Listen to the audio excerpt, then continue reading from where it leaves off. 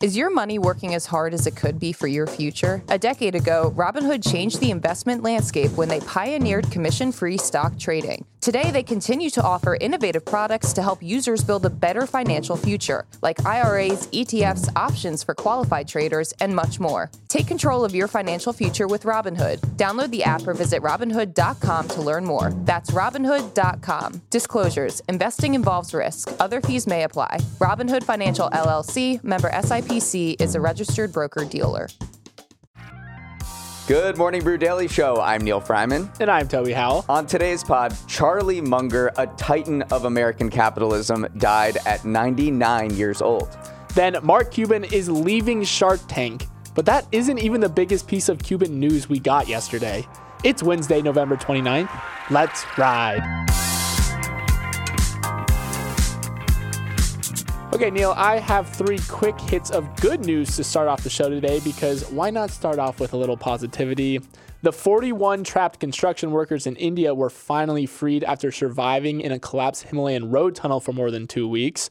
Google's first of its kind geothermal power plant is now up and running in Nevada. And 3, I had breakfast for dinner last night and really enjoyed it. Of course you did. It's a classic. What did you have, though? It could be anything from cereal to pancakes to French toast. I had 3 eggs, 2 sausages, and hash browns at a diner. And so it was like a real breakfast. It was a real diner, yeah, and I enjoyed it a lot. Any good news to share yourself? You have trivia tonight. You're hosting trivia Yes, I'm tonight. hosting trivia tonight. I'm a little nervous because it is a very intense crowd. There's a lot of actual competitive trivia players there, and I just want to make them proud. But I'm super excited. I'll be there. Plus, I get a $50 bar tab for hosting. Just gravy on top.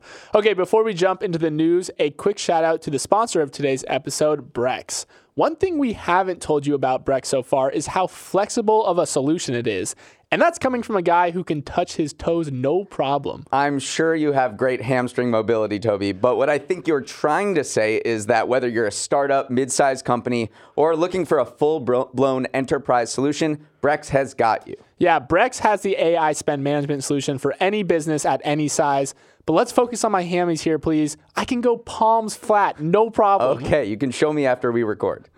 While Toby limbers up, you all should head to Brex.com to find the perfect solution for your business, no matter what size. RIP to an investing legend. Charlie Munger, vice chair of Berkshire Hathaway and Warren Buffett's right-hand man for over 5 decades, died at age 99 yesterday. The outpouring of remembrances from the investing community shows just how much this man was beloved and how much wisdom he imparted over his very long life. Munger always lived in the shadow of Buffett, but he was still very accomplished in his own right. He was worth $2.6 billion as of last year and appeared to pull the strings at Buffett's conglomerate more than we realized. Even Buffett said of Munger, he was the architect and I was the general contractor. Together, Munger and Buffett posted one of the most remarkable runs of any corporation in American history. They took a struggling New England textile company and turned it into an empire spanning railroads, insurance, and consumer goods. From 1965 to 2014, Berkshire stock posted annual gains averaging 21.6%, more than twice the rise of the S&P 500 over that period. And if you invested $1,000 in Berkshire in 1964, it'd be worth over $10 million today. While Munger will be remembered for that track record, his legacy may be defined by the investing lessons he shared with the public and for being one of the most quotable people in America. After all, he's the guy who said, if people weren't so often wrong, we wouldn't be so rich. It was so hard preparing for this show because there's so many Charlie Munger quotes that just go so incredibly hard.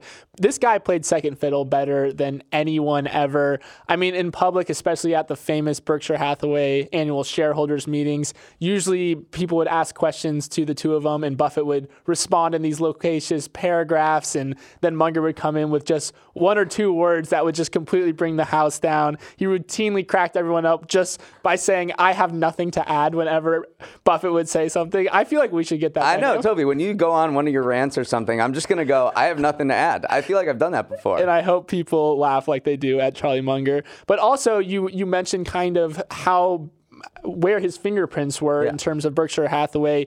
Munger pushed Buffett into, who is kind of a little bit tech phobic, into some of the more forward-thinking investments. The biggest one is probably BYD, which is the Chinese electric vehicle maker. That was all Munger's doing. And then if you want to go back to the very beginning, Charlie Munger told Warren Buffett to buy See's Candies, because at the time Buffett was like, I was a bargain bin hunter. All I was looking for was dirt cheap companies, no matter if they were good or not. I just wanted a good deal. And then Munger kind of told him, hey, we can buy good companies as long as it's at a fair price. Their relationship is so cute, for lack of a better word. They met in Omaha in the 50s when Munger went back to get his father's affairs in order. He got invited to a dinner that Buffett happened to be at. Buffett saw that this guy was like laughing at his own jokes, and Buffett was like, yeah, this guy, I really relate to that because I also laugh at my own jokes. They started talking over the phone for hours about investing, and eventually Buffett took Munger aboard, and, they've ridden to the sunset ever since.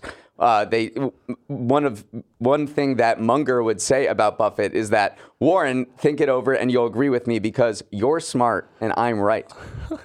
Again, all it does is make me want to use these quotes back at you. But absolutely, Munger is one of those people who kind of shape the world as he please. He majored in mathematics at University of Michigan, but then had to leave to enlist in the U.S. Army during World War II. He came back and talked his way into Harvard Law School, even though that he didn't have a college degree. So he's just one of those people who wouldn't really take no for an answer and decided to do with his life how he pleased, and just one of those people that you're going to miss forever. And the outpouring of support yesterday was incredible to see. One thing that a lot of the LinkedIn think boys and a lot of the younger investors took from Munger was his so-called mental models of ways of seeing the world. Just want to mention a few of them because people might find them interesting. One of them is called Destroy Your Own Best Love Ideas. Munger said, I'm pleased when I can destroy an idea that I've worked very hard on for a very long period of time. And also another one is Know Your Circle of Competence. Munger said that he and Buffett were quick to throw potential investments into the too hard pile. If they couldn't understand it, they just moved on. And I think that speaks to a lot of the aversion that both of them had towards tech stocks in the early days because they just didn't understand it. And they were like, well, if I don't have an area of expertise on it, I'm just going to leave it be. And that's maybe a good lesson for all of us. Great lesson. Okay, let's move on. Mark Cuban, the billionaire former owner of the Dallas Mavericks, is leaving Shark Tank next year. So you might have noticed that I slipped two pieces of big information in there. And that's not only because I'm a highly efficient writer, but because we got a lot of Mark Cuban news in the last 48 hours. First, Cubes broke the news on his podcast that his 16th season on Shark Tank would be his last.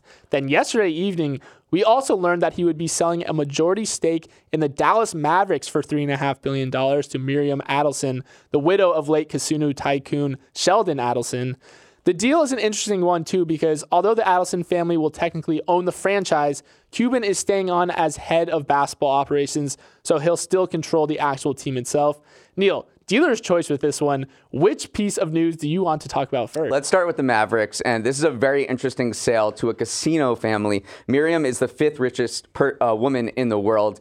I think this lays the groundwork for a massive casino complex in Dallas. Cuban said he wants to rebuild the Mavericks arena, but make it into more of a huge entertainment venue in Dallas, which is a huge and growing metropolis. Right now, gambling is not legalized in Texas, but you can imagine Adelson and Cuban, now that they have this partnership, are going to come together and push for it. And this could be a crazy complex because Las Vegas Sands, which the Adelson owns, is one of the biggest global casino companies in the world. Then you have Mark Cuban, who's like an entertainment powerhouse, coming together around the Mavericks, and this entertainment complex I just see that happening in the next 10 years. I just can't believe he sold the Mavericks, though, because it was such a part of his public identity. Remember, he bought the team for $285 million back in 2000. He made his fortune selling broadcast.com to Yahoo in the late 90s. But I just cannot believe that even though this all makes sense that they might be teaming up to build this conglomerate, he was the Dallas Mavericks. So it was just a real shock to the system when we saw it. And a lot of people immediately started speculating, all right, is he gearing up for a run for president? Because you don't quit Shark Tank and quit the Dallas Mavericks within a 48-hour period without something going on. Maybe. Again, I feel like you're a little skeptical about it because you looked at the prediction markets. Right, and this morning, the prediction markets. I encourage everyone to go and look at these because it just gives a very interesting snapshot of public sentiment around various things that could happen.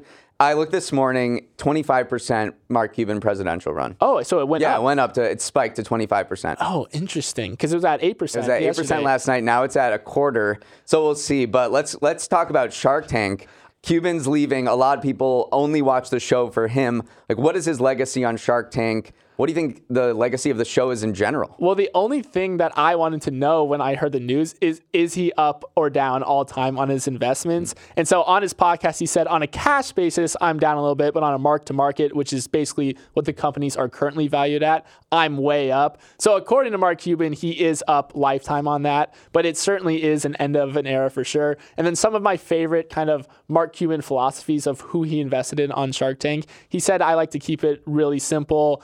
I have a rule, the longer the backstory, the worse the deal. So if someone comes in there and is trying too hard to lay on the sympathy or lay on how hard it was for them to get to the company, he immediately tunes them out and says, I can just tell from the body language and how they carry themselves if they are legit or not. So I always wonder, how would I have done up there? I think I would have withered. What would you have pitched? I mean, I got my pickleball shoe company. So that would be perfect for Shark Tank. It would have been good. Shark Tank's kind of living in this a little bit of a zombie state in its 15th season. I don't know. It feels like it's lost a little bit of its luster. My problem with it is that only the same types of products are shown. It's like these Amazon gadgets, something you would sell on Amazon. And I think a lot of the startup enthusiasm has moved towards software and other things that maybe don't make for amazing TV pitches. But I still think it's an incredible show, and it got me excited about entrepreneurship. I was never really into business, but I would always have Shark Tank on in the background, and the conversations felt really organic as opposed to any other reality shows. It inspired a generation, absolutely. I hope it doesn't go away because everyone has that memory of watching Shark Tank. All right, we have to move on. Why is everyone talking about a $16 burger from McDonald's? Because it could help us solve the number one question perplexing economists this entire year. If the economy is so good, why does everyone think it's so bad? We talked about this on the show a bunch. And remember, Biden's economic approval rating is similar to the Great Recession when unemployment was almost 3 times as high as it is now. So this is a question a lot of people want to answer. A new article from the Washington Post proposes an answer that lies in a viral TikTok video. In it, a man in Idaho goes to a McDonald's and orders a novelty item, a limited edition smoky double quarter pounder BLT with fries and a Sprite that costs $16. This video racked up hundreds of thousands of views and held up as a poster child of the massive inflation that has caused Americans to sour on the economy. But the vast majority of fast food burgers don't cost $16, and the Washington Post reporters use this video to argue that misinformation on social media is behind the bad economic vibes. They point to numerous other viral videos on TikTok besides the burger one that provide a false snapshot of the economy, that say we're going through another Great Depression when we're not, that purchasing power is at its lowest level ever, also not true, and that these sky is falling videos can account for a good chunk of the negativity. But there are also plenty of counter arguments to that hypothesis, which we can get into. Bottom line is that the debate about the disconnect between the excellent economic metrics that we're seeing and sour economic attitudes is still raging. Toby, are you buying the $16 McDonald's burger theory? I was kind of wrapped up in the middle of it because yesterday I posted a video on our social media accounts kind of explaining some of those similar points, how unemployment rate is hovering near all-time lows. The job market's been really strong. GDP has recovered to grow at a faster rate than pre-pandemic. And everybody in the comments were like, no, this is not what I'm feeling. Yeah. Every time I step outside, it feels like I'm spending $100. Right. So I immediately threw myself into the middle of this debate. So Nate Silver actually put together some metrics that support this idea too. So inflation, which is the price of a fixed basket of goods, has increased by 16% since the beginning of 2020. But the personal consumption expenditures, aka PCEs, which is basically the sum total of how much American households are spending in all categories, increased by a lot more, 25%. So that might be why some people are feeling that pinch, that even though inflation has started to tick up a little slower, people are spending more money every time they leave their house, spending more money on things like fast food, on these premium fast food burgers as well. So maybe that explains some of the disconnect we're seeing. Yeah, I think the number one thing that people are realizing is the way to communicate this, if you're the Biden administration who wants to kind of get this message across that the economy is good, the way to communicate it is not to do what you did on social media and to say, be a little condescending and say, the economy is doing well. Why aren't you kind of realizing, why aren't you realizing that the economy is doing well? You're not opening your eyes. You're in this bubble where you're just listening to social media and everyone says the sky is falling.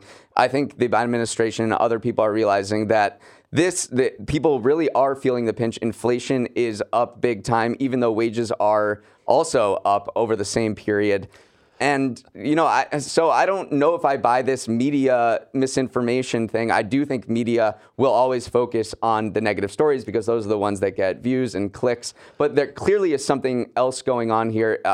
Probably a lot of it has to do with inflation. We saw that housing prices just increased for their 8th straight month last month to further record high prices. I think having that starter home out of reach is painful for a lot of Americans who thought that they could achieve the American dream and buy their first home. So clearly there is a lot of negative vibes going on, and it's not just vibes, it's actual on the ground feeling bad. I'm right there with you, Neil. Before we get caught up into the vibe session and the vibes forever, though, let's take a quick break. For anyone who's read Sports Illustrated in the past year, you're going to want to hear this. The once iconic magazine has been caught reportedly publishing AI-generated content from AI-generated author profiles and then deleting everything when confronted with the evidence. Take the writer Drew Ortiz. His bio reads that Drew has spent much of his life outdoors, and rarely a weekend goes by where Drew isn't out camping. The only problem is Drew doesn't seem to actually exist. According to the tech publication Futurism, his profile picture on Sports Illustrated site also shows up for sale on a website that sells AI-generated headshots, and his writing reeks of AI. There's one article he wrote that contains the sentence, "Volleyball can be a little tricky to get into, especially without an actual ball to practice with," which is totally something a human being would write. Sports Illustrated has since added a disclaimer to the articles saying that they were created by a third party, but still maintains that they were written by humans. Neil, this is not the first AI-generated content snafu we've reported on, but it's a real tough look for Sports Illustrated to outright deny any AI sleight of hand when clearly something is going on. Yeah, just to dig into what happened a little bit is that the Arena Group, which publishes Sports Illustrated, said it blamed a vendor, basically, Advon Commerce, who runs product reviews on Sports Illustrated's site, and it said that Advon made up these AI-generated people to protect actual author identities, but Advon insisted that these articles were written by humans, so they pushed back on that. Futurism, the publication that kind of uncovered this scheme, said it is doubtful that a human could actually write the sentences you just said. So Sports Illustrated was kind of blaming a third-party vendor and severed ties with it, but it's still just a horrible look. I think there's been so many instances of publishers trying to use AI and kind of trying to trick people, and all it does is blow up in their face and erode reader trust. And it's kind of the last thing that a brand like Sports Illustrated needed when it's already hitting close to rock bottom. Yeah, this is not just happening at Sports Illustrated either. Futurism found similar situation going on at The Street, which is the financial news publication that Jim Cramer founded.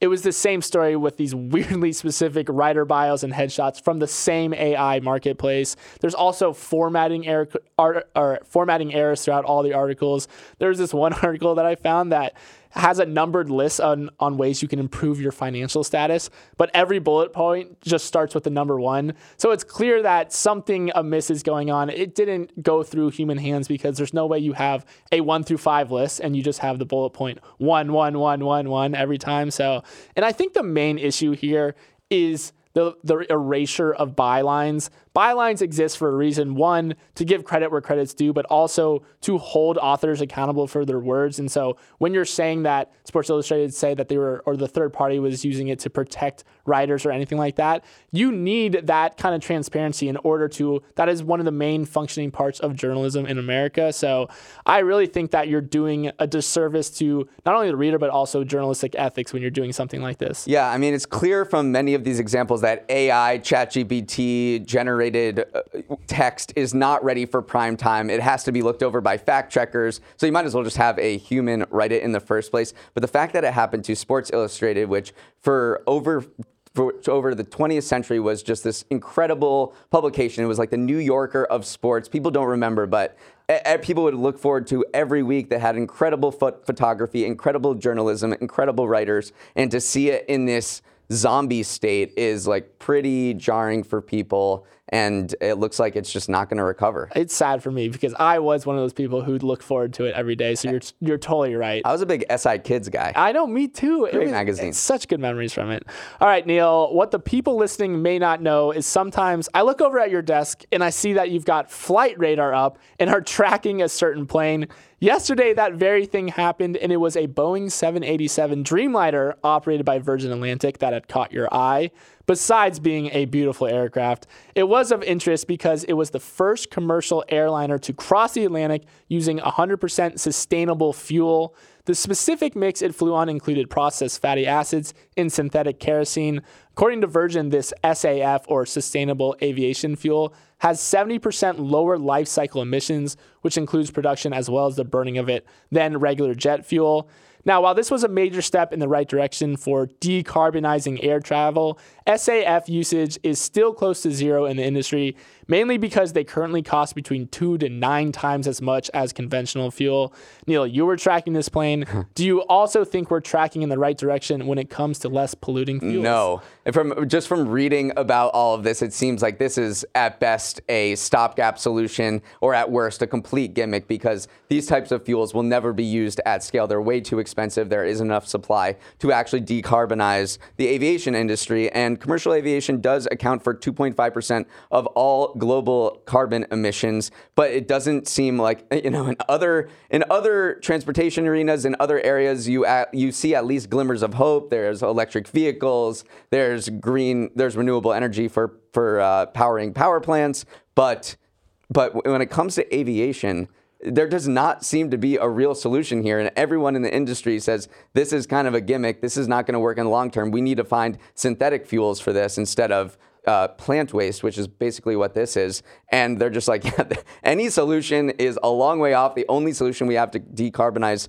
aviation right now is to just fly less, which I'm not sure people will be willing to do. So I tried to put my science hat on for this one and see why these SAFs have fatty acids in them, but let me just read you what I came across. So hydrotreated esters and fatty acids, aka HEFA, refines vegetable oils, waste oils, or fats into fuels through a process that uses hydrogenation.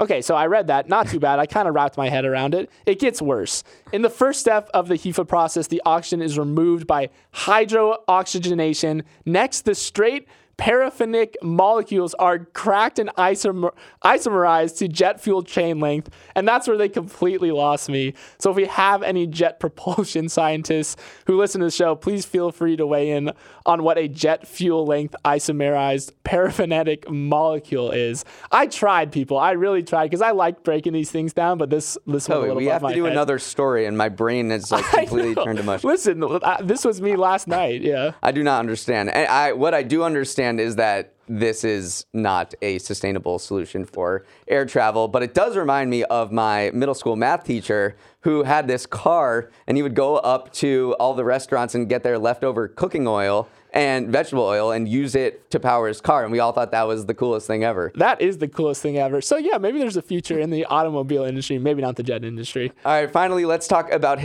a historic breakthrough that could help your dog live longer. Yesterday, the FDA gave its expanded conditional approval to a drug from biotech company Loyal for its drug that could lengthen the lifespan of large dogs by up to 1 year. This is a milestone for longevity research. It's the first formal acceptance by the FDA that a drug can be developed and approved to extend lifespan for animals or humans.